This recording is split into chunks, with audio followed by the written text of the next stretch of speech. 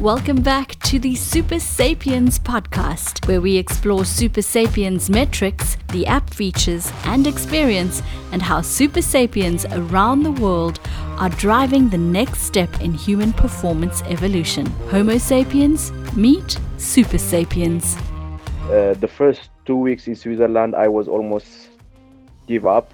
Like, this is not for me. This is like too hard, cold. The race is different in Europe. Small roads. There was so much challenge and completely different compared to African cycling, because I was doing before I come to Switzerland. I was doing through Amisa Bongo and Tour of Rwanda and some African championship. These races are completely different compared to European races. Good morning, good afternoon, good evening, and welcome to this episode of the Super Sapiens podcast. I'm your host, Zylan van Eyck. Joining me is my co-host, David Lipman. David, how are you? Good, thank you, mate. How are you? I'm very well, thanks. This is a very special episode to me. We are talking to Tsgabu Grmay, the very first professional cyclist from Ethiopia to make it to the Tour de France. Tsgabu and I worked together when he was turning professional, and it was very meaningful to me to see how far he's come and how far he's gone, and on the way to the Tour de France once again. And this was a very special chat, and he took us through his journey, which was awesome. Don't know what you thought of it. I mean, I really enjoyed it. It was a great chat, really interesting insight, and I've done a bit of reading since, not so much about this, but about other things that are, I guess, quasi-related. And I think him sort of showing people that it's possible, showing people from Ethiopia they can do this, is a really big step forward for cycling and cycling in Ethiopia. So it's really cool to see. And I think he's racing the Dauphiné. Did you say that to me, Simon? Yeah, while we're recording now, he's racing the Criterium du Dauphiné. Did quite well in the early stages. So it's generally athletes going to the Tour de France, they either use this race or they use Tour de Suisse as the last prep for the Dauphiné. He's opted for this one in France, which is the same organizer as the Tour de France, puts this race together. So going well there. So hopefully good omen for the Tour. Yeah, that'd be cool. It'd be cool to see him do well there. Make some bigger waves than he has done at the Tour. So, yeah. Before we get to Tsgabu's interview, is the pod turning one, David? Is this the episode that we're putting out since... This is the first episode we're putting out since turning one? It is. It is indeed. Look at the big smile on your face. What is that about? You're happy. I'm just like... No, I'm reflecting on like the milestones of a toddler, of a 1-year-old, what it would be doing. If it was a human, it would be walking and making some early talking sounds. So it just feels appropriate for the podcast to say that maybe the podcast is walking a little bit now. I just can't believe they've kept us on for a year. Talk about your marathon running PB all the time. I mean, it's all we talk about. Can't believe it. Lol. Let's watch our social media if it hasn't come out before this episode to see what we talk about more, mate. My marathon or something else. Yeah, check us out on Instagram, Super Sapiens Inc. at Super Sapiens Inc. Got a bit of fun there, having a look at the last year of the podcast. Before we get into Tsgabu's episode, a couple of community shout-outs. Thank you so much for Owen Roberts. I think he's in Wales. Reaching out to us saying he's really enjoyed listening to the podcast and he started his Ironman journey. So what David was referring to there before me talking about my Ironman journey, actually inspiring people. There you go. Thanks for reaching out, Owen Roberts, and sticking it to David, man. I mean, all I've got to say is he clearly isn't. He's clearly not here for the comedy, or he would have messaged me. Very good, very good. He's also doing his Ironman journey for charity, so super cool. Some more news in the Super Sapiens sphere. Last week we welcomed Marley Blonsky as an ambassador to the company. She's the co-founder of All Bodies on Bikes, so go check it out. Really, really inspiring story. And then your mate, David, I can't believe you have friends, but Marco Altini, the founder of HRV for Training app. What has he been up to? Well, he's been up to a lot. He's about to race 100K. So he raced 100Ks in 2 days. Thoughts go out to his hometown and the race that he was meant to be doing, the 100-kilometer del Pastore. But there's been some serious flooding in Italy, so he hasn't been able to do that. He is thankfully running another 100K. Him and his wife, both of them are running it. I think starts Friday, and this will be released on Monday. So fingers crossed he's done well there, and all's going well. But he writes a Substack, so just search Marco Altini Substack and you'll find it. He released an article maybe 2 days ago now, or yesterday even, so Tuesday the 6th of June or so, on CGM and HRV and sort of what that looks like, which is really cool. It's something I've been pestering him about for a while because he's got a data science background and he's been using some sensors. So yeah, really cool to see that. It's a cool piece. So yeah, go check that out and check out his Substack in general if you're interested in HRV. I know you use his app, Zylan. I do as well. Big fans. So thanks, Marco. I am a big fan. Leading up to my latest race, Durban 70.3 that I just completed, I had 8 days of flu I was going through, and 2 days before actually feeling ill, waking up and feeling ill, my HRV was telling me that I wasn't in great shape, and it just blows my mind at that level of technology, you know, that you can sort of have that help around you and it can help you, inform you to make good decisions. So cool, man. And mate, how did the 70.3 go? How did Durban go? I don't know how to answer that. I think it went well. I'm trying to only take positives from it. The swim, you know, I had a few panic attacks in the water despite, I don't know, this was maybe my 10th 70.3. You know, I've done 10 Ironman, I mean, 4 full Ironmans, and still the brain is a fascinating thing. Like, why would I have a panic attack in the water? I don't know what you medical people call it. I do have an obstruction in the airways into my lungs, so breathing isn't easy for me, especially when workouts get hard, and then coupled with being an insufficient swimmer, so I struggle to breathe in the water, so that's never easy for me. But I managed to lie to my brain, told my brain it was my last half Ironman ever, last triathlon I'll ever do. So just get through this. Told my brain whatever it needed to hear. Got through the swim. Bike was amazing. I actually had a fast friend and my training partner who started the swim 10 minutes behind me so that we could get together on the bike and work together on the bike, and that was pretty cool. Did a new PB there by 4 or 5 minutes in a 70.3 bike leg. And then the run. Unfortunately, I did not get to, if you don't know, if you're listening to this for the first time, David puts together my strength and conditioning. For whatever reason. Strength, mate. No conditioning. I don't do any of your conditioning. Only strength. So for whatever excuse you want to insert, I didn't do any strength work for the last month before the race. Flu coupled by deep onset muscle soreness from other races, etc. I haven't managed to get to the gym, and I have such a weak body. My back just goes backwards so quickly, and just wasn't able to run at my potential on the run. But decided to take positives out of it, you know, healthy, was there, able to finish it comfortably. So all around, even a bad day is a good day, man. I just wanted to ask a question, mate, so you've recommitted internally at the company, but I wanted you to recommit externally to the strength work, but also maybe some of the breath stuff that you were given, that breath device when you're in Copenhagen. So maybe those are the two things that you need to spend a little time committed to. That's actually not a bad shot. I have committed publicly to your strength training. I think I mentioned it on Strava. I think maybe even on Facebook. I put it out there for the world so that I could be accountable.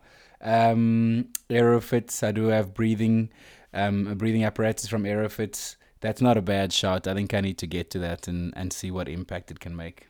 Well, you're about to go traveling, mate. Both of those two things require no real gear aside from obviously taking the Aerofit device itself. So take it and then do the strength work while you're there. You know, while you're on the road traveling and riding isn't really an option. Do that. That is why I keep you around. You give really, really good advice. Besides me sending you videos of things on my back to see if it's shingles or not, that's one of the many reasons I keep you around. You give very, very good advice, David. Should we get to this week's guest? Yeah, let's do it. Hope you enjoy this chat as much as we did with Tsgabu Grmay. Today we're talking to Tsgabu Grmay, professional cyclist who rides for Jaco Alula. Tsgabu is the first Ethiopian ever to ride the Tour de France. He's also a 3-time national road champion, 6-time national time trial champion, and a former African time trial champion. Tsgabu became the first Ethiopian to win an international cycling race when he won a stage of the Tour of Taiwan. He's a long-time friend of mine, an ex-colleague of mine. Tsgabu, always nice to chat to you, man. How are you today? I'm good. Thanks for this interview and thanks for having me. I really appreciate it. Thanks so much. No, thank you Where so much. where are you talking to us from? You're about to start a race tomorrow, aren't you? Yeah, in Andalusia actually. Tomorrow I'm gonna race Andalusia. I wasn't meant to race, but yeah, I was first reserve. I just got called yesterday, and I'm here. I was in altitude training in Sierra Nevada, so it was just 1 hour 30 away from the hotel we are. So I was okay. I don't think it's just the proximity being so close to the team. I think the team also saw how you were racing in Valenciana. It was really nice to see you at the front of the race there, man. You're obviously flying at the moment. Yeah, it was good start. Good start. I had a good building up training, and I'm happy with the form I had. And we will see in Andalusia. Really, I'm really looking to it. Yeah, I was happy with everything so far for the season, and that's why I went to Sierra Nevada also to altitude, and my next race was in French races. But yeah, now just come here to Andalusia, so maybe it can be for good, you know. We will see. And so, will that mean that you alter the plans you had coming up? Do they change as well because you had to come into this race? Do you skip another race, or will you still do that other race? I'm not sure. I just come here, and yeah, maybe they will adjust it because the guy who was Posty Burger, he's supposed to race here. Maybe if it's getting better, he will get sick. So if it's getting better, maybe he will race in French, or that was supposed to race. So for me, it's the more race I do is the better, I believe, for myself. So I'm happy to be here, you know. Okay. So, Tsgabu, maybe you can answer this question. David and I were talking earlier about your substitution, and he doesn't come from cycling, but he's a very high level coach himself. He's a high level marathon runner himself, but he doesn't have a lot of experience in cycling. So, he was fascinated that you could just get put in a race that you weren't peaking for. You know, how is that possible? How does that affect your training? Can you talk to us a little bit about that? Like, if you weren't doing that, the race now, they didn't substitute you in, would you still have been doing like high intensity training?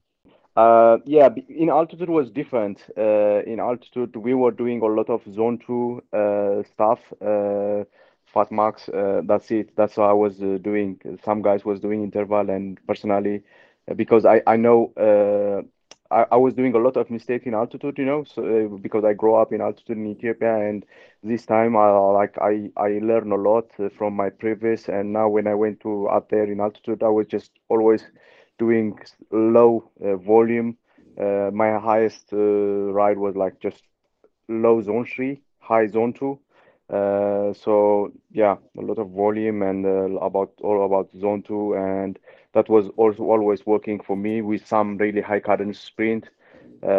Just still keep the zone two, zone three. That's it. So I was just doing easy up there. Even the other guys was doing some intervals. So, but personally, I was doing so. The next 5 days also, that was my goal, just to keep always low, low, low, and the volume is high. And I was doing also in the rest day sometimes running, just easy running, like zone two, zone one on the top.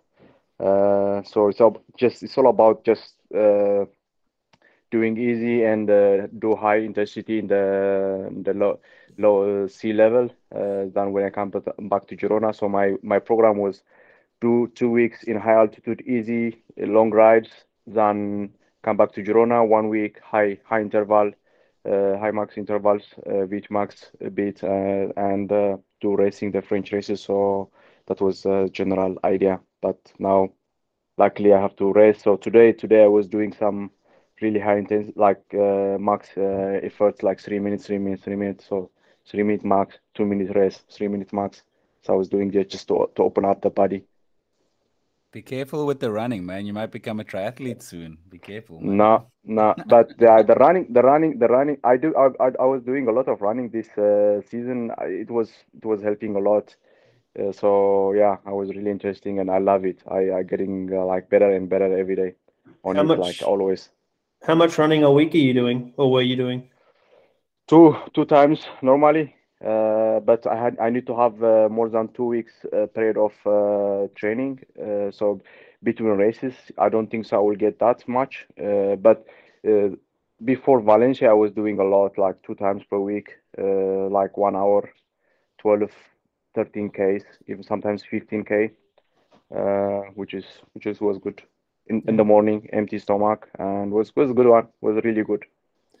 And so our listeners, are mostly endurance fans, and they hear you speaking an Ethiopian guy, and they hear you running, and they're thinking, okay, now how does somebody who loves running so much end up a cyclist? So how did that happen?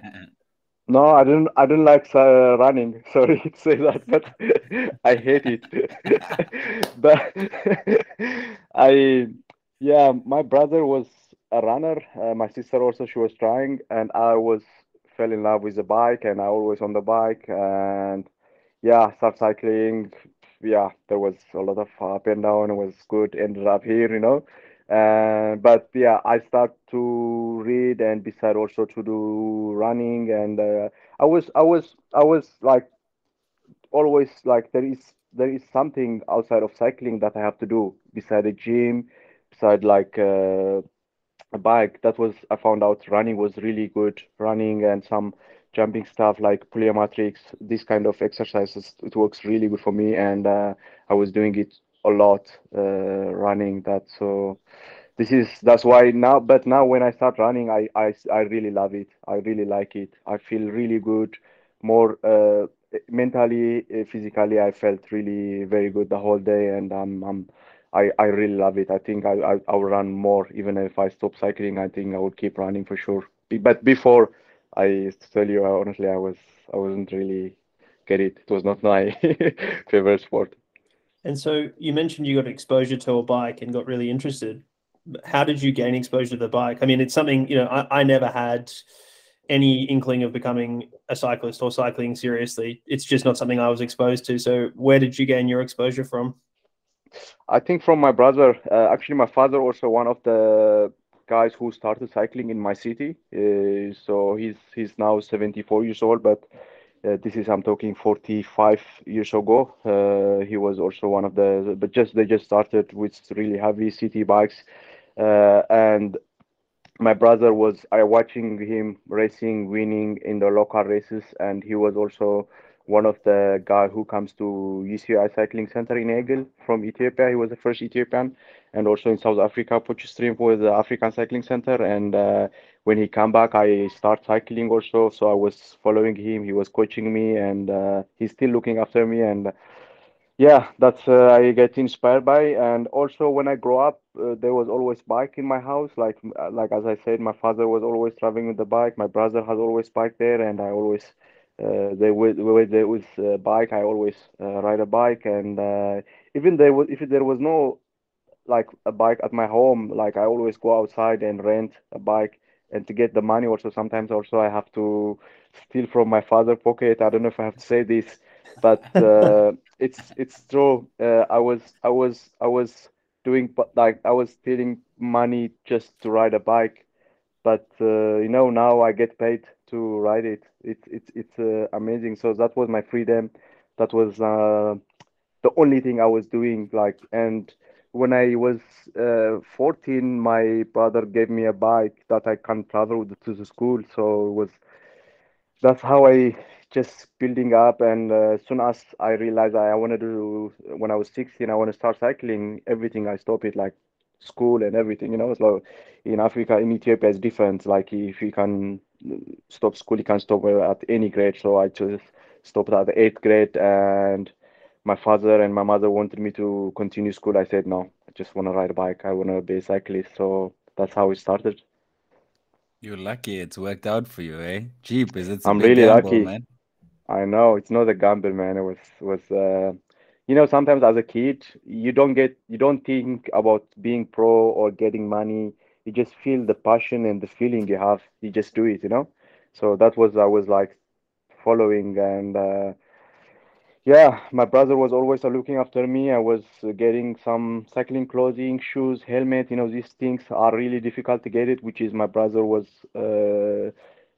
kind of has it at that time, and also the bike with you have to get to the academy to the government. There was a government teams that gives us a bike, and yeah, that's how we started. So it just at the start, just by the feeling and the passion, then it become a work, at the end. What did your parents do when you were growing up? Like, what was growing up like in Ethiopia? What did they do for work? Yeah, so my family, I have big family. I have five sisters, four brothers, so we are 10. And the only person who works is my father, and he was working. We call it gommista. It's Italian word, changing tires for the cars. And he's the only guy who was working, and all of us we were going to the garage and helping him as a kid. So the girls, let's say, either culture or whatever, that time they don't allow to work, so they are always at home. But if you are a man, you can go from little age also to help your father. So yeah, my mother, she never work. She's always at home, and yeah, only my father was working. And yeah, it's all about surviving. To tell you honestly, as a family, we have really poor family, and yeah, if you eat three times a day, that was the biggest win, you know. That's how we grow up as a big, large family. That was a big challenge. You mentioned your father cycled. How did he get into cycling, given he was working to try and support you all? In that time, there was Italians who bring the sport to Ethiopia, and so when my father was telling us, they wasn't even doing training. They just give them bike and doing this every Sunday or something, and in the afternoon also they have to go to work, kind of like that. So there was no proper sport. So they were doing it like that, and sometimes also they do train, but yeah, just when there is event, they say then we're gonna do racing. They do racing. So the pictures when you see, they don't have even proper clothes or something. They just put them numbers behind and shorts and normal shoes with how do you say it? There is old pedals, you know. Yeah. So yeah, the bikes are really heavy, like 15, 18 kilo steel bikes. So yeah, and they was racing. Just they don't even know like how to follow. In that time, they were always going like when we do training, like two by two. They they do racing kind of like that, you know. But yeah, that's 40 years ago, and that was my father, one of the people who started cycling in around my city. So when you dropped out of school and you had the bike and you got kit from your brother, when did doors start opening for you to become a professional cyclist then? I think that's the biggest store was in South Africa, Potchefstroom. That like when in Ethiopia when I start racing, I was quite okay, and I've been selected to national team when I was 18, and the national team sent me to South Africa to Potchefstroom Cycling African Cycling Center. And from that also JP Van Zyl, the director of the Cycling Africa Center, that he sent me to Switzerland. But Switzerland is like the biggest door that opened for me. But I will say this, I always say, the first 2 weeks in Switzerland, I was almost give up. Like this is not for me. This is like too hard, cold. The race is different in Europe. Small roads. There was so much challenge and completely different compared to African cycling because I was doing before I come to Switzerland. I was doing through Amisa Bongo and Tour of Rwanda and some African championship. These races are completely different compared to European races. Then I said, no way. This is not what I know. Like as a cyclist, this is not bike racing. Then like after 2 weeks, there was a under 23 Toscani race. I finished fifth GC. Then I was climbing better. Then it gives me hope. Then I said, wow, I'm gonna make it. Then that's where started, and that's where I create my dream and everything. I want to do Tour de France. From that moment, I said I want to do. Olympic and to be in the Pro World Tour, and that's all started. That was a turning point. Wow. I mean, I don't even know what to say. So from that point, how does your career change? So now you've decided you want to be in the Tour de France and all this, and you're part of the South African Cycling Centre. You've just got to Switzerland. So what happens next? How do you end up, where you are today on a professional team? Yeah, then from that, I stayed 7 months in Eagle in 2011 in UCI Cycling Center. Then Doug Ryder, MTM Kubeka, he gives us opportunity. When I say he gives us, we were a lot of African cyclists. That's where also Zyla and I met him. So I got the biggest opportunity to join the team. That was a Conti team with a big dream that to become a World Tour team in that moment, and that was the biggest turning point also to have opportunity to race in Europe. We spent a lot of time in Belgium. I remember 2012, and we were. It's all about. Sometimes you will feel now, wow, that was the biggest opportunity actually we got. At that moment, sometimes you don't think, as a rider, young age, you just keep riding, Then that was the biggest opportunity we get from Doug, and thanks to him. And when we turned pro conti also as a with MTM Quebeca 2013-14, then also big step. Then 2015 turned to Lampre. Then from that Bahrain and Trek and here Greenwich. So yeah, You've jumped around there a lot, Scarborough. I want to go back a little bit yeah, to some of those gaps there because I mean I remember you spoke about being in Switzerland and wanting to give up and not giving up. I also remember a time, I think it was 2013 World Championships in Florence, in Firenze, under 23 World Champs. I remember it was a very disappointing day for you. You didn't finish the race. And at the same time, your teammate Louis Meintjes got the silver medal. And that was like, yeah, wow, big for Africa. Africa is not used to being represented at that level in cycling at the time. And I remember you being very disappointed and crying in the car, and we were chatting. But then after like 10, 15 minutes, you just changed and you were like, you know what? I'm not going to give up on this dream. I'm not. You wiped the tears away and you were like, I am going to keep chasing this dream. Do you remember that day? sure. Yeah, yeah, yeah. I had because you were there, you saw it, but I had these moments more times. Yeah, I was always dreaming big, and I wanted to be a really good cyclist because I started also good, and somehow also I was losing my condition or my forms when I come to Europe. I started in Asian races. I was winning to the stage in Taiwan. Then there was a lot of people also supporting me and helping me. They was said, "Wow, you will be really good cyclist. You can be good climber." Then in Europe, I was lost in that, so I was always disappointing, and I don't blame no one. There was around people help around me, people helping me, but I was doing a lot of mistakes, like not doing proper training, and I think the biggest mistake I had is like mentally, not physically. When I say mentally, is like as a kid, I want to change my life. I want to get good money for me, for my family. Then when we turned pro Conti, I think in that moment there was too much money. Then I was like, when I go back to Ethiopia, I had good life. I get good money paid, and I was supporting my family. That's dream come true for me, and that was slows me down a lot. Then when I see like how I was with Luis Menges and other riders, they will keep working, keep researching, following nutrition, training. I wasn't doing that stuff. I was a bit losing the line, when I go back, especially to Ethiopia.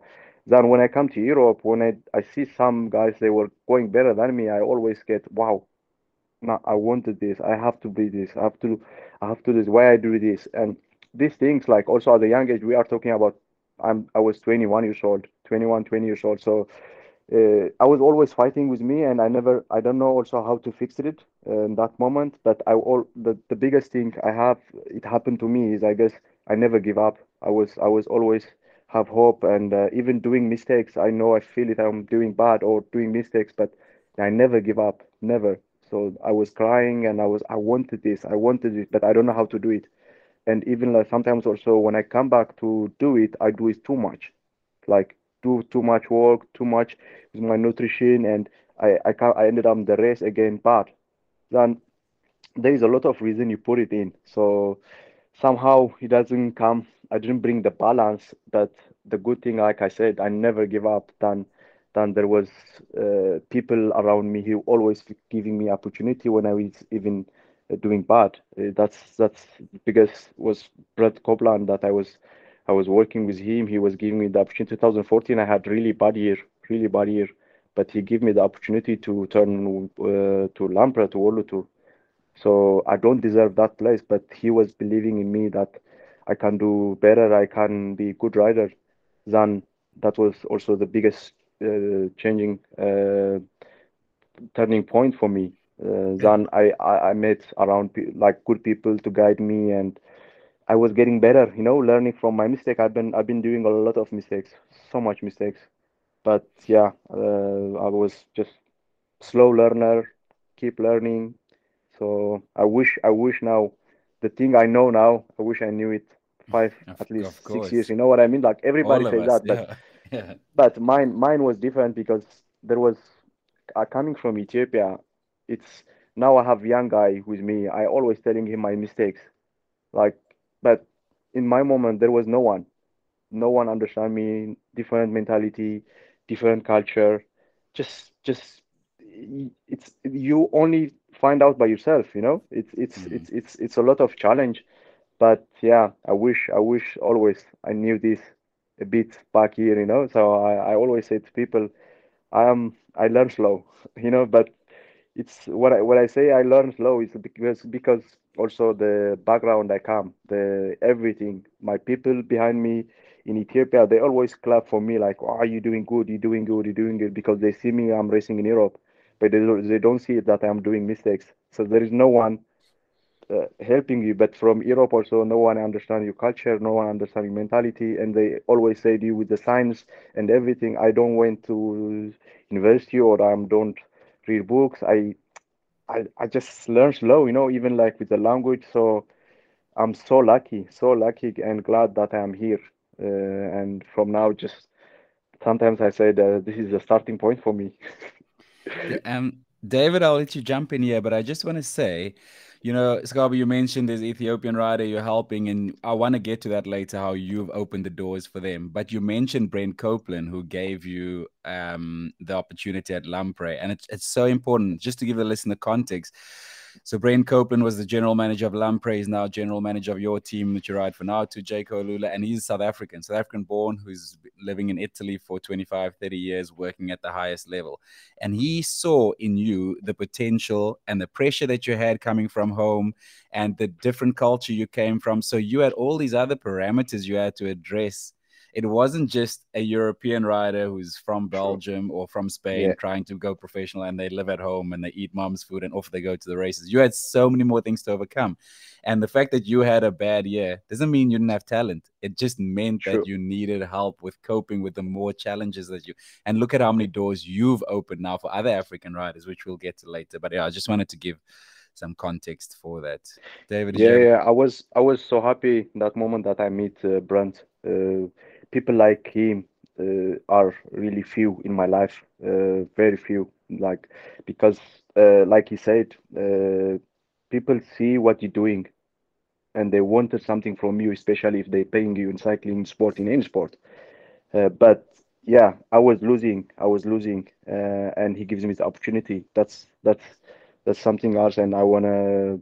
I always to say to my mother, when you pray for me, pray for him also, really, because we as a Christian, my mother always going to the church every Monday, every Sunday, like, and I always said that's how big for me he did. He same as me, like, because not he's not only changed for me, he changed my family life, and he he gives me like the line again to continue my dream and to chase my dream.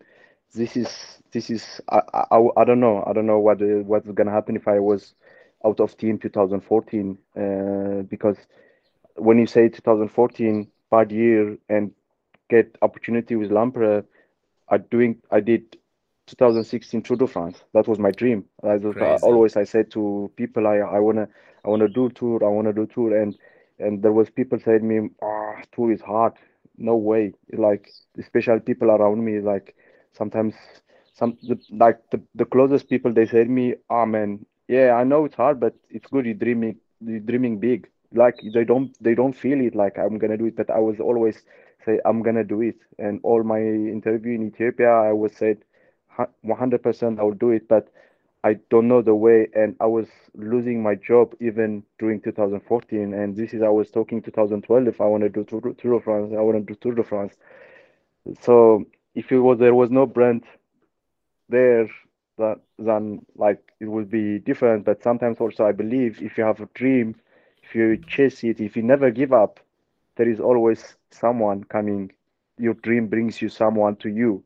That's that's what I believe, and because of my dream, I got brands, I got people like that helps me to achieve my dream, you know. So thanks to him and thanks to people who helping me, all the sponsors who was supporting me, and it means I know sometimes to the European riders is different when they watching Tour de France growing up closely, and for me from Ethiopia and coming from long way to reach to do Tour de France and to meet these people and helping me, they don't even know me and they don't even like see it. Cycling will become like this, like as a like people think so why you are on the bike you should be a runner because everybody think us as a runner, you know.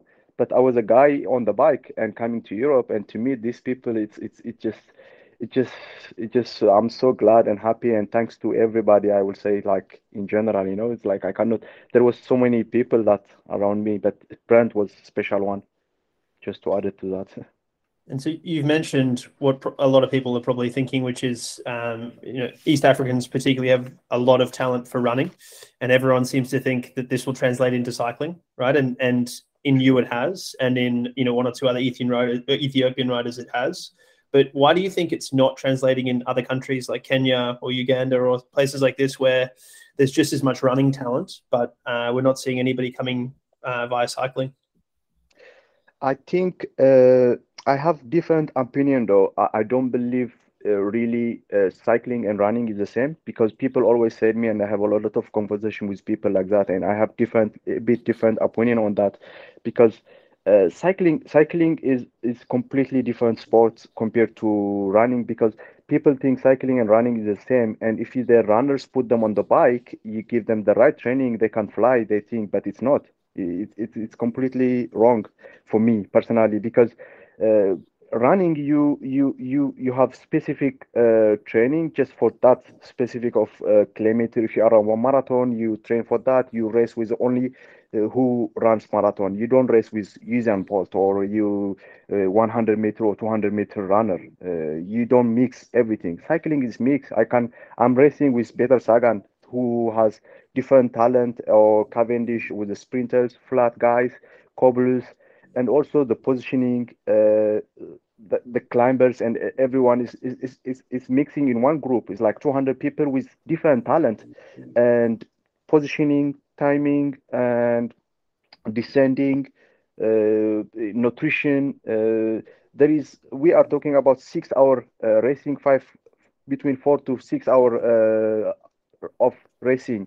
But running is like I said, like marathon is 2 hour. You run that just for that. You train for that. It's specific, and there is not too much also technique, and it's all about condition you build up. So, of course, if cycling is it's one climb racing, we will see for sure more African guys. If it's like time trial, you start at the bottom. Who is the fastest? We can see more African guys for sure. But like we're talking about Grand Tour, Tour de France, you need so much thing because there is a lot of going on inside the race. So it's different. That's why we coming slowly because when we do it properly, because when you see the European guys or the other Western riders, they grow up with it in track academy in with different program. But in Africa, when you see it, 16, 18, they are in different job. But running is they don't even know, but they do run all every day to bring water, to go to school, and they do this exercise. They grow up with it, and it become much easier for us to be a good runner. But to become a good cyclist, you have to grow up also there. They have to start from 12 years old, 10 years old, track academy. There is so much school than like what European doing. So hopefully, like now we see some African guys coming, and the government also maybe will think there is opportunity, and there is also a lot of European people are investing now in Africa that they believe they can do it. So if we do it properly, for sure, it will become more. But compared to like what we people think, straightforward, why we are run fast and we don't become good cyclists, because there is different sport, different programming, different. There is so much going on in cycling that people doesn't think, really doesn't see it. And do you think so? You've been just over 10 years now in the European peloton. From when you started to where you are now, do you think African cycling has grown and there's more support? And do you think it is in, of course, there's a lot more work to be done, but do you think it's in a better place? For sure, it should be in better place. But yeah, I believe because when you see also how many African cyclists was giving opportunity, especially with Dark Rider when he started the project with MTN Kubeka, and also with UCI Cycling Center, there is other teams also was giving opportunity, but we ended up like maybe five or six only at the end. But how many African like we have to tell also the the truth to the people, also to the African people, the riders also they have to learn. How many riders also giving opportunity that they run away when they come to Europe? This is people doesn't see it. They don't use the opportunity. So there was being giving enough opportunity for sure. Then we didn't use it. We only few riders we use this opportunity that we come to Europe, we go back home and we train, we get opportunity, we come back and we chase our dream. So it's good to see like Binyam Girmay winning big races like Grand Tour. This will change a lot for the future. Will inspire many cyclists, and also in Africa, I believe our salaries will inspire more instead of the result. Also, just to because in running I see this a lot in runners. How much you get this money? Wow, I wanna do. I wanna win. I wanna get. Because it's all about changing our life. So this is people doesn't see it from outside Ethiopia or outside of Africa, but this is also the game, like the biggest switch in motivation and to change our life, because the background is different. We always chase money and we always wanted more. So it will come for sure more, but also there was opportunity that we didn't use it. This is also true from my point. Could you give our listeners maybe some insight into what the earnings you've made so far has meant for you and your family? Like what's changed for you since that's happened, that just so that they understand the context for what you were just mentioning around people doing it? Yeah, I mean, like personally, I mean, I live in Ethiopia. I want to live also in Ethiopia, which is for me. I have really good life, and also changing my family life. Also, really, it's because of this sport, because of cycling. I was a guy growing up without shoes. Really, my father when he buy a shoes for me, he said me you have to use these shoes for 6 months. And I was always playing football and running with my friends. I destroyed the shoes like in 4 weeks maximum. Then I have to walk like without shoes 5 months. This is how I grow up. This is the truth. And and and because my family couldn't afford it to buy me shoes every month. So to go to school, and but the good thing is like it's not only me. There was so many kids that working without shoes. So for me, I grow up with having no shoes. Then now having a car, it just for me, it's just not only shoes. I have a car to go around. I have whatever I want. It's like good enough food. I'm very very rich person just to have this. You know, to forget the other stuffs, house, things you put, and because you can imagine minimum salary, wallo to minimum salary, how much can be in Ethiopia? It's in millions in Ethiopia, and people have live in 100 or 120 euro average salary in Ethiopia. The doctors paid like 200 euro per month. Then yeah, you can imagine what kind of life I can have in Ethiopia. So this is what cycling changed for me, and will change also for many African cyclists. It's this is just a frame. Mm. Tsgabu, you said earlier you're 31 now, and you wish you knew now what you wish you knew back then what you know now. When did you start maturing? When did you start feeling, okay, I'm growing into my skin, I'm doing the training properly now, I'm doing the nutrition, I can feel I'm becoming an adult now in my career? Can you pinpoint when that started happening?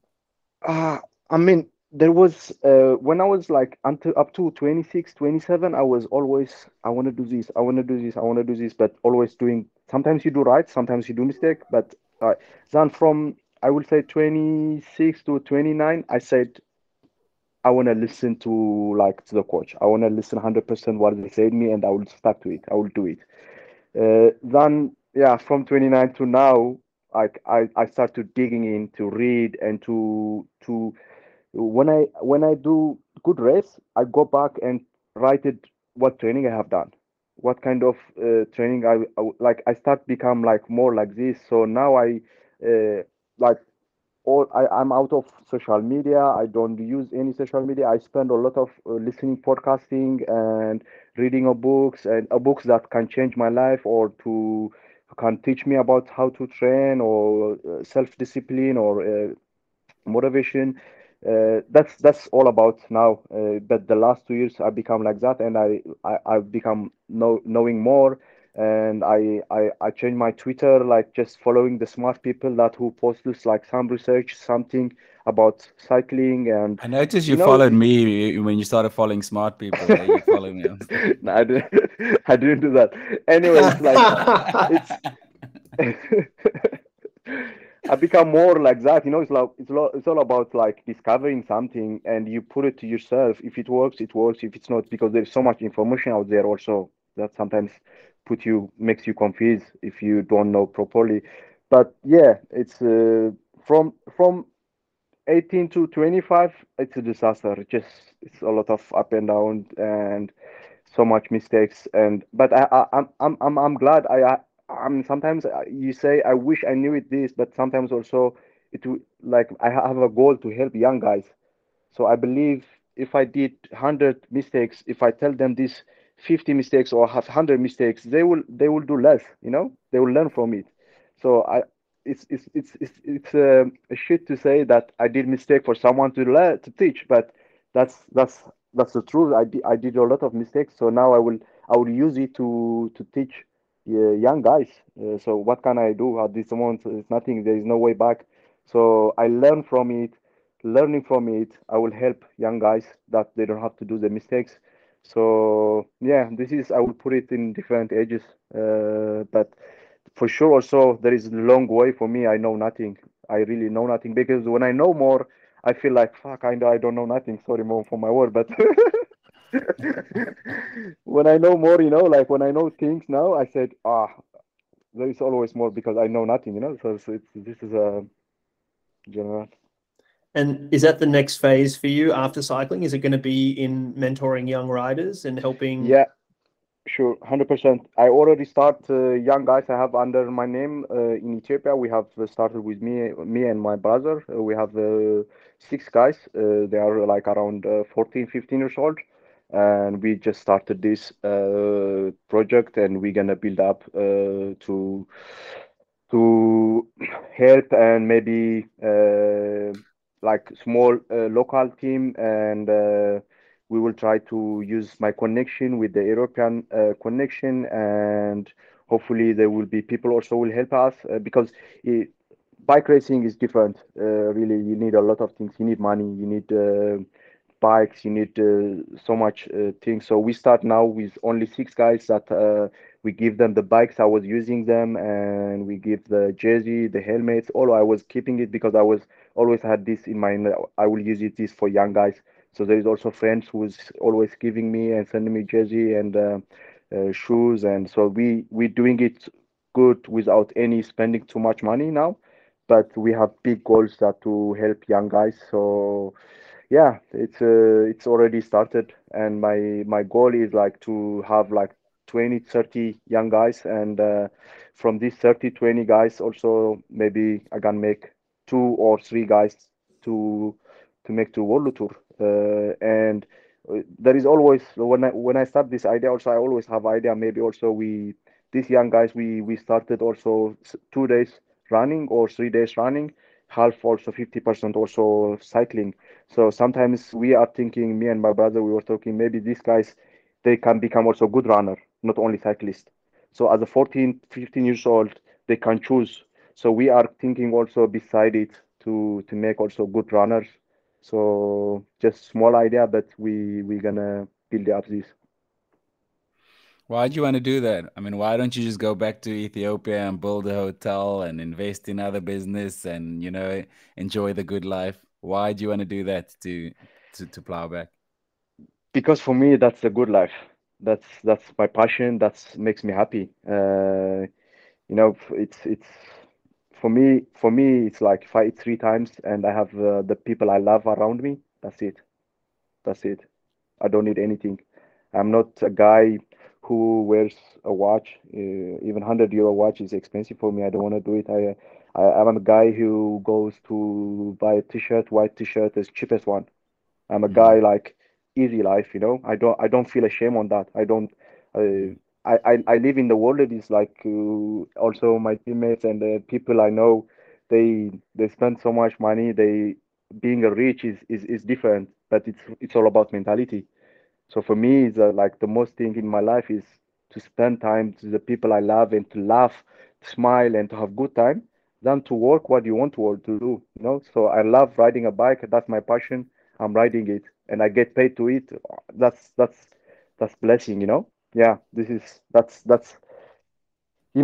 sometimes money makes money, which is good, but if you have good money, the- there is enough money for me in my life. So that's what I think. So just it's all about learning and thankful and be humble and just laugh, smiling to get a laugh also, not the money you get. You have to spend time with the people you love, friends and having fun. And so beside that, also you have to work. Working is for me is just helping young guys. So not at this moment. At this moment is riding my bike. So people to understand maybe it doesn't when I say, but it's all about that. I noticed that you don't like spending money because a couple of months ago when we went and had dinner in Girona, you made me pay the bill. So I noticed that you don't like.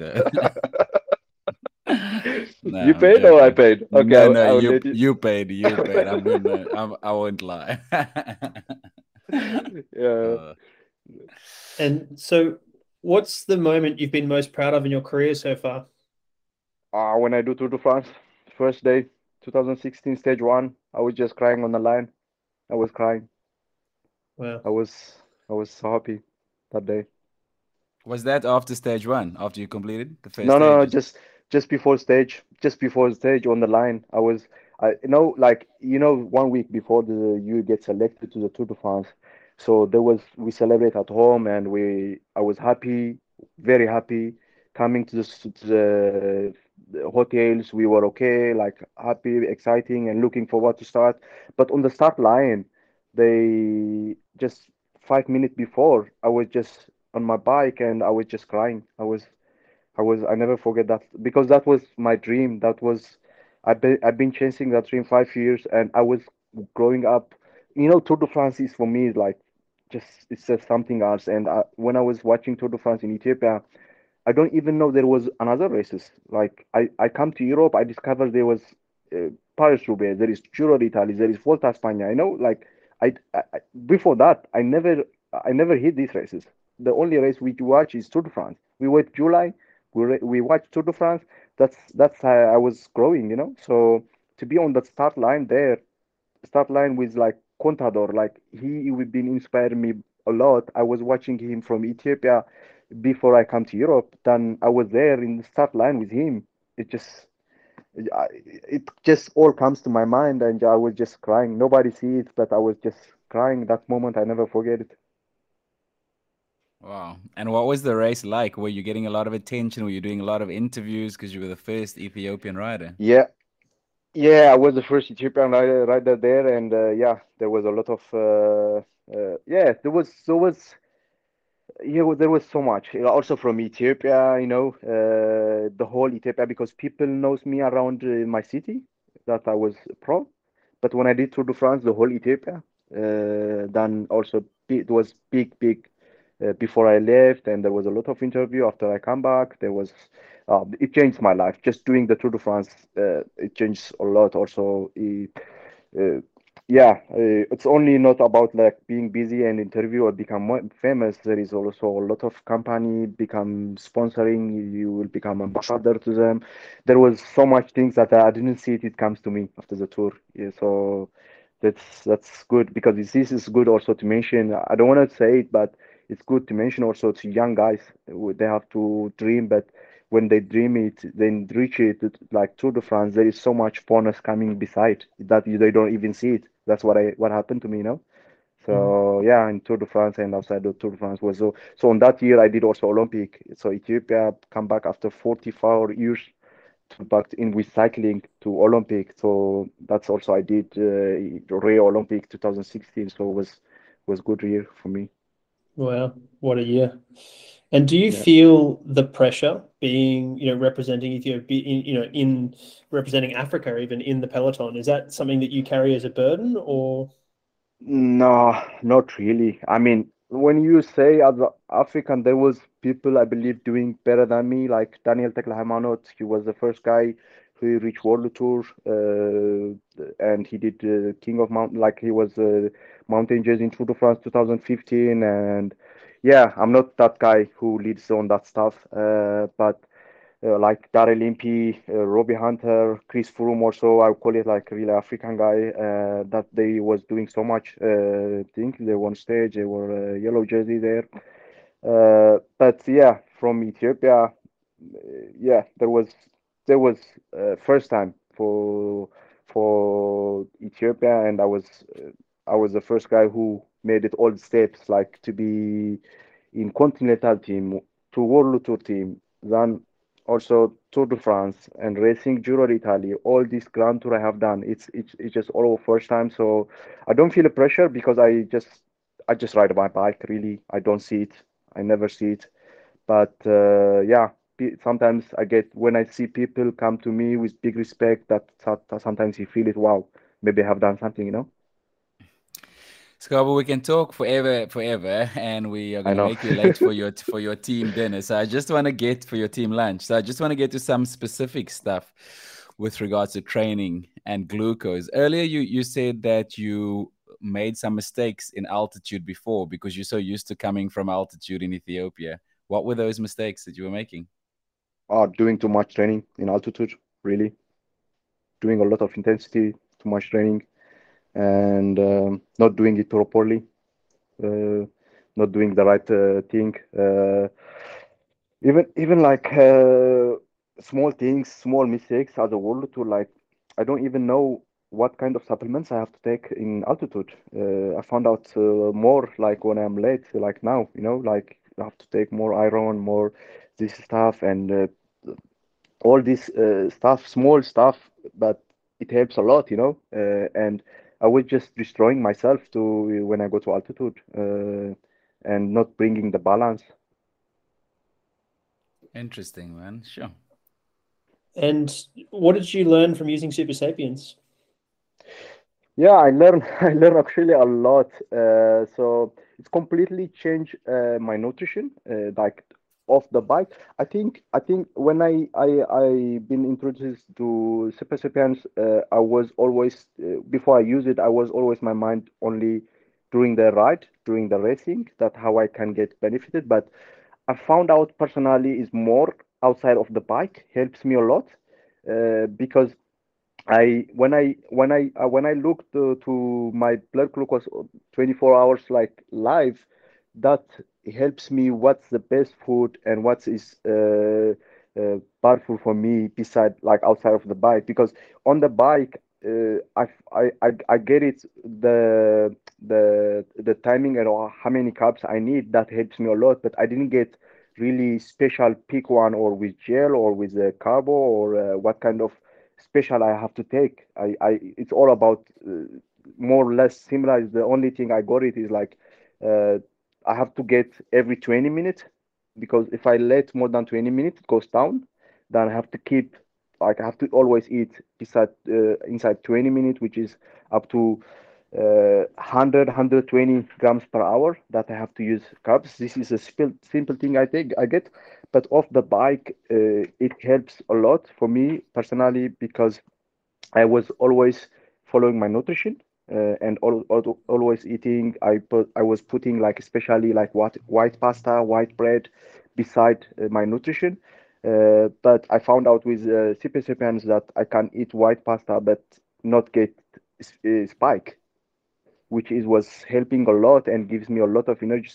So I always add more pasta and more rice. Doesn't give spike a lot. Then I can maintain the glucose, the blood glucose low, and in this way also I can lose weight and eat healthy. Then I found out also I always get like snack fruit with some uh, yogurt or whatever, but it was really bad for me for like apple and some fruit. It goes up, so up to like 180, 175, and that was gives me clear image. Wow, this was I was struggling because when I eat pasta with, and it goes like 120, then goes to 85, stays the whole day. Then when I was eating snack goes always, so I create that spike a lot, so I don't have I don't need that. Then I become like wow.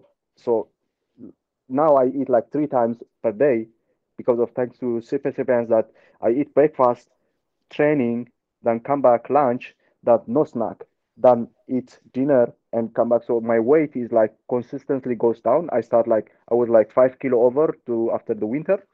Then I lost like in 2.5 months, like slowly, just I never get it back, like even no single day, always losing the right way, slowly, slowly, slowly. I'm like 64 and I stopped it. So I eat more because of the spice appearance now. I eat more carbs, clean carbs, than I can manage it everything on the right way, and I become more powerful actually. So uh, because of that, like the thing is I added more is before recipients like pasta, rice. I always scared, like I no no this scares me, makes me fat, but thanks to the sensor, now I eat more. And my wife she said me, oh, we are so glad you tried this because you're eating more and you're losing weight. This is what happened to me because I no. And also one thing I found is like when I eat salad or whatever protein vegetable, if I had little dessert, some with little bit cake or whatever, overnight it's not smooth. It's not one line. It's not down. So I have always spike like after 1 hour, and when I don't eat without dessert, it's always just spike a little bit after 20 minutes, comes down and stay the whole night.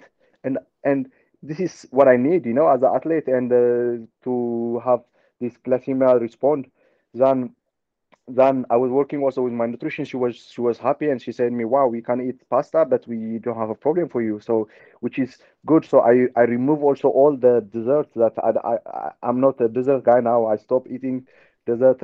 Always healthy, and I recommended many people, like even outside of cycling, you guys should try this. You should try this because this will help you for rest of your life. It's like you just track every minute because I spoke with some young like pro riders. We don't get it. It's all about up and down and up and down. No, just follow the numbers, read it, and understand it. It will help you a lot.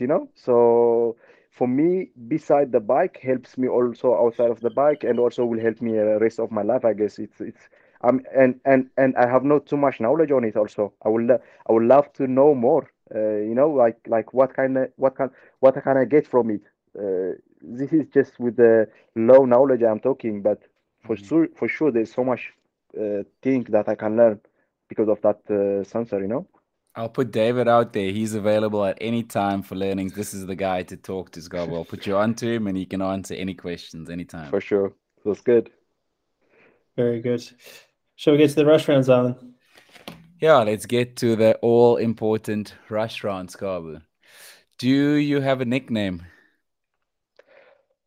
Oh no, my friends or in Ethiopia they're calling me Wodegere, which means like Grmay. It's they call it Gere short. So Wodi son of Gere. So Wodi Gere. That's all of us we've been called it with my brother, but nobody knows this in Europe. This is first time actually on this podcast I'm telling this But nickname. I'm looking forward to the peloton trying to call you that.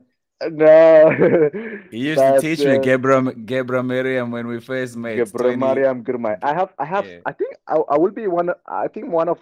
I'm one of the most difficult name who has, I guess, in Peloton, because people never no one calls me correctly. My name is Tsgabu Grmay. So no one call like I wonder so this why. I wonder why no one can say that. like only the Ethiopian guys or Yeah. who people from Tsgabu. Ethiopia can call it. But Yeah. people calling me Tsgabu. That's easy to pronounce it, I guess. So yeah, I can get yeah, that's it. Maybe that's a nickname for me, maybe, but for them, Yeah. And do you scan over or do you scan under? over. Good, very Yeah, good. team over, man. How do you take your coffee? I'm not coffee guy. Really, Come on, man. You come from from Ethiopia? Ethiopia. Yeah. Come Yeah. on, Skabu. So I was drinking coffee with milk, and I was like 8 years drinking coffee, always with milk, and I use the Italian mocha coffee. That's the best machine in the world, I will say. Really, like even people comes like with the expensive machine. This is good one. No, no, no, no. The Italian mocha one is the best one in the world. Cheap, gives you good. If you do it the right way, it's the best one. Right bean, the right powder. Anyway, so when I like I said, I was listening podcasting, reading stuff, and the best performance supplement is one of his coffee. Caffeine is really good. So when I read that, and I read more, it says actually the benefit you get if you do it only in the race or 2 weeks before the race. If you don't take caffeine, then you take in the race like it's a shot or whatever caffeine, then you get the benefit really, like you can get more powerful. Then when I read that, I said, wow, I'm gonna stop coffee just using in the race. And so this is I started this season the whole. So I don't drink any more coffee, and only in the race. So I start in Valencia drinking coffee. Like I had this Namid shot 180 gram caffeine. It's really good concentrate caffeine, and also two espresso on the bus. Man, um on the like it's unbelievable. I get the benefit. It's crazy. It's crazy. Just even all off the bike, I'm happy, powerful. I feel it. So that was my goal, and that's why I stopped coffee. And I don't stop completely. I just only race. So tomorrow again, start again to coffee. Before the race. counting down the hours until the race tomorrow. Yeah, yeah. And what's your favorite meal before a race? Now rice for sure. After the specific or so I get is like rice is a good one that stays high for a long time in my system, which is I eat only rice now before the race, which is yeah, thanks to the sensor that I eat more rice now before the race. And when do you eat that? How long before you race? I was eating 3 hours before, but I was receiving email from the super recipients normally that always suggests 4 hours. So it says before 4 hours and 20 minutes before. So this is what I am doing now. So eating before the race, 4 hours before the race, and 20 minutes before the race also, like gel and bar. I'm ready. Can you feel a Awesome. difference in making those changes? I think so. We will see, because also in Valencia, I was more comfortable on riding in high pace, and I was eating also more.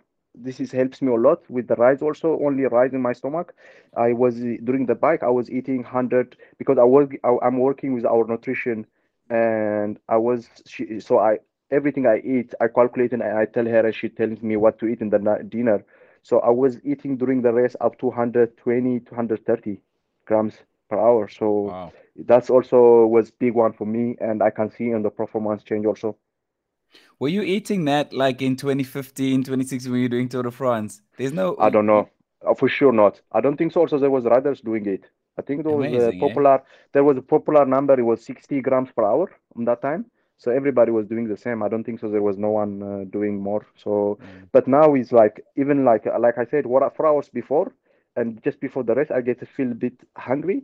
Then I eat the gel or banana or a bar. Then I just keep eating, man. I just want to eat. So it's good.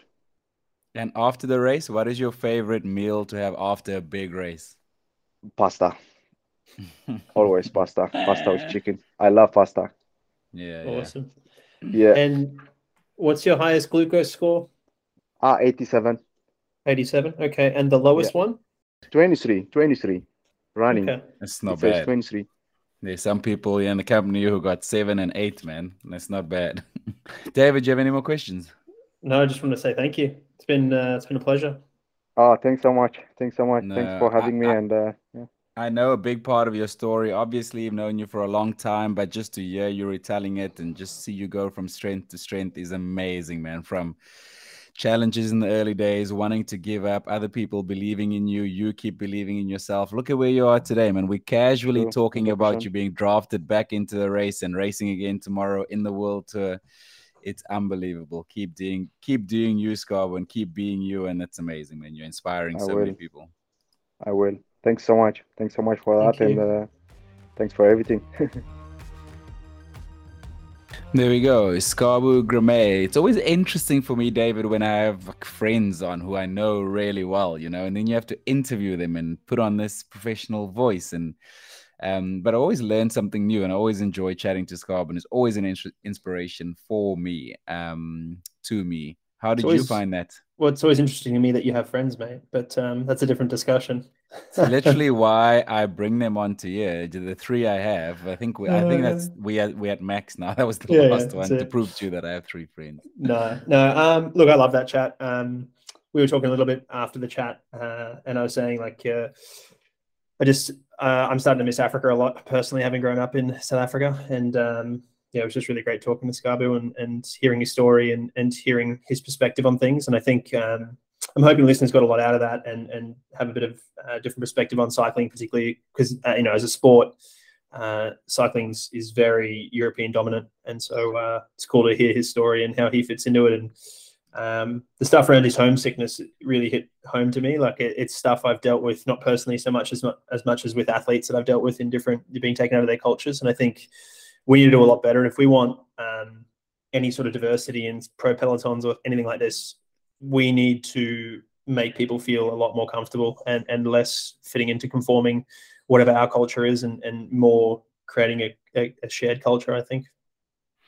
Yeah, I mean, the team he was referring to that he turned professional with, the African team, MT in Quebec, and mentioning that that's where we met. I was the communication manager of the team, and we wanted to come from Africa and become the first African team to go to the Tour de France, which subsequently happened. But those first couple of years was a struggle, the prejudices that the riders faced, athletes in Europe automatically thinking that I won't sit on this guy's wheel. This guy comes from Africa. He's not used to being in the pro peloton, so it's a dangerous wheel to follow. All those kind of things. That's why I'm so proud of him that he's still here, 11 years later, racing at the highest level, opening the door for other Ethiopian riders who are coming through now. The challenges that the likes of him, Marawi Kudus, Daniel Tiklahemanot, have gone through. You see a rider like Tsgabu Grmay now becoming the first Black African rider to win at the highest level, win a stage of the Giro d'Italia last year, again, Wevelgem. I firmly believe this year he's going to become the first Black African rider to win a stage of the Tour de France. He's benefiting from those guys that went ahead of him. They faced those challenges. They opened the doors. They broke down barriers. And it's an incredible amount of work that they've done. And hopefully we'll have a lot more guys and girls coming through now and benefiting from those that have gone ahead of them. I think I asked a little bit about Kenya versus Uganda versus Ethiopia and development of riders. Because look, I know personally some, and I know via other people that there is a lot of work going into trying to develop a bunch of Kenyan riders. And Tsgabu's point around, hey, running and cycling are not the same. There are skills to develop. He's 100% correct, but the physiology is pretty similar, and there is no reason we shouldn't see Kenyan riders aside from culturally it's not there for them. and they have no role models and they have no pathway. Whereas people can look to people like Tsgabu, people from Ethiopia can look to people like Tsgabu and get advice and get help and get how do I do it and get the pathway and all those things, right? So it's also, if you're taking bets, you bet on the culture where there's already been success. So people are probably going to invest disproportionately in Ethiopia. And then, there's how did Tsgabu start? Because he started a bike like that. That's such a, there's the butterfly effect, right? His dad gets a bike and now Tsgabu's a professional cyclist. Like that. That's insane to think about. And I think essentially that's what he was saying. He was saying running is so successful because it's so easily accessible and you're already running before you even know that you're running, because you're running to go get water. Cycling needs more intentional development because there's so much more to it. It's a technical sport. There's a lot more equipment involved. The roads you're going a lot faster on a narrower road in Europe than you used to on a big wide open road in Africa. And that development isn't there to the extent that it is there for running. And that's what he was saying, is it has a lot more parameters to it, cycling. So therefore, for it to be successful, it needs a lot more intentional support and development. And then I think, to your point, the physiology is there. It's the same, and you can see athletes coming through. Yeah, it was cool to hear that he's running and doing plyometrics. I'm stoked to hear that. I think look, it's super cool. Many runners cycle a little bit. I think there's probably a little bit of crossover. It's a little bit different. Obviously, the risk profiles are different because the tendons of cyclists don't really do anything. So you've got to be careful starting up. But I think for health, for his long-term health and for everybody's long-term health, that bone loading is so important. I think without it, we're almost negligent for cyclists in terms of their health long-term. We're not going to be talking about it for a little while, but I've got a feeling in 10, 20, maybe 50 years, this will be a discussion around like we should have done more bone loading for these guys because they've got low bone mineral density. And it's a real risk for them, for their ongoing health and life. I've been seeing it a lot more, pro cyclists running at training camps in Calpe this year. People like Wout van Aert, the best riders in the world. I saw him running 5K, 7Ks, 8Ks on Strava. I have a friend at one of the teams who's the marketing manager who went chasing Wout's King of the Mountain runs and almost killed himself trying to beat some of those times in Calpe. So we're seeing it more and more, which is interesting. It's not something I would expect at this part of the season, January, February, where you're starting your races. It's more traditional in the off season in October, November, when guys take 4 weeks off. In those 4 weeks, 6 weeks off the bike, they would run a bit to maintain the fitness. And now you're seeing it like in the new year, as the season's starting, guys are still running, which is, I'd love to talk to some guys at the team and find out why that is. Yeah, I guess we talked a little bit to Bobby about it, right? We talked in the Bobby Ulich episode about that exact thing. Some of these hybrid athletes coming in, but also the prevalence of people running a bit now. And obviously Freddie Ovett, ran Berlin. So it's cool. It's cool to see. I'm a big fan. What were your takeaways when he was talking about pasta and rice and how it kept him stable, and then he found out something like an apple really rushed his glucose? Yeah, I mean, this speaks to the power of CGM, right? Which is, I wouldn't say I'm the opposite of that, but I probably respond a lot more, or I have a higher glycemic response to pasta and rice than he does, whereas his fruit sounds like it's the thing that sets him off. So it's cool to see that he's worked with his nutritionist. They've worked out they've looked at Super Sapiens and gone like, hey, actually, this is what you need to be doing. And now he's eating more carbohydrate, losing weight, pushing higher power numbers. Like, that's unheard of. To have that sort of changes in terms of body composition as well as nutritional composition and then performance, like that's the trifecta. Like if you offered that to most cyclists, they would grab it with both hands and run, right? That's really cool to hear that he's getting those benefits. An increase in carb intake, which is, he was talking about 5-6 years ago, in the peloton, they just they were taking 60 grams of carbs an hour. Now he's taking 100 to 120. Do you think that would literally equal to more power on the bike? Well, I think at some level you're limited by higher intensity fuel supply, right? And that just helps with that. I think it's interesting to look at how much of a copycat world we live in. Sport is a copycat thing. We copy across sports. We copy within a sport. Everyone's, they're doing that, we'll do that now. And so that's interesting to see. But also, there's not a lot of research supporting 120 grams an hour, but I don't think you'll find many that aren't trying to push towards that level now as a baseline. So we generally see that practitioners are often a little bit ahead of where the research is at, and the research is informed by practitioners and a little bit vice versa, but more so that, when you're on the cutting edge of sport trying to find 1%, you'll try things that and see a benefit empirically before it's really proven by science. I have a question for you. We were talking about cycling and being a very technical sport and running versus running. There's probably a lot more skill involved in running than people might be led to believe. Well, it depends on how you think about skill. Most people would just think running is running, but running in itself is a skill. You learn it. Granted, you learn it when you're young, but you learn how to run, right? Like, running is a thing. And then there are tactical aspects to both sports. So, sitting on people's wheels, passing, these sort of things, when to go on a breakaway, hills, descending, all those things. And they all exist in running as well, depending on what race you're running. Obviously, when you get to things like trail running, there's a lot of discussion around technical aspects, right? But in road running, there isn't. But there is definitely a way to run up hills and down hills and all these things, right? And you see this in certain races, Boston Marathon versus something like London, where it's a lot flatter. So there is definitely skill components, taking nutrition as a physiological act, as in the ability to ingest it, but also the ability to grab a cup and not wear it, right? Not wear everything in that cup. Then how do you drink from it? How do you take your nutrition? How do you carry your nutrition? How do you do all that stuff? What layers you in? This is all skills that you get used to. Do you go with that pack, or is that too fast? How do you make those tactical decisions? These are all skills that develop. Tactics are skills. So I think we undersell what a skill is, and the skill of, pacing is a skill in both sports, right? And so, there's no more skill in cycling because everyone just rides to a power meter, but that's a different discussion. Yeah, that is a whole new discussion. I think we should probably end it there because we'll be here for another hour. But yeah, that was Tsgabu Grmay, Ethiopia's very first professional cyclist. Hope you enjoyed that interview. David, thanks so much. For all the listeners, if you'd like to get in touch with us, please email david@supersapiens.com. Any questions you might have, you can also hop onto the Super Sapiens Discord channel. We would love to hear from you. Thank you for this episode, David. Really, really enjoyed it. Thank you. Appreciate you organizing.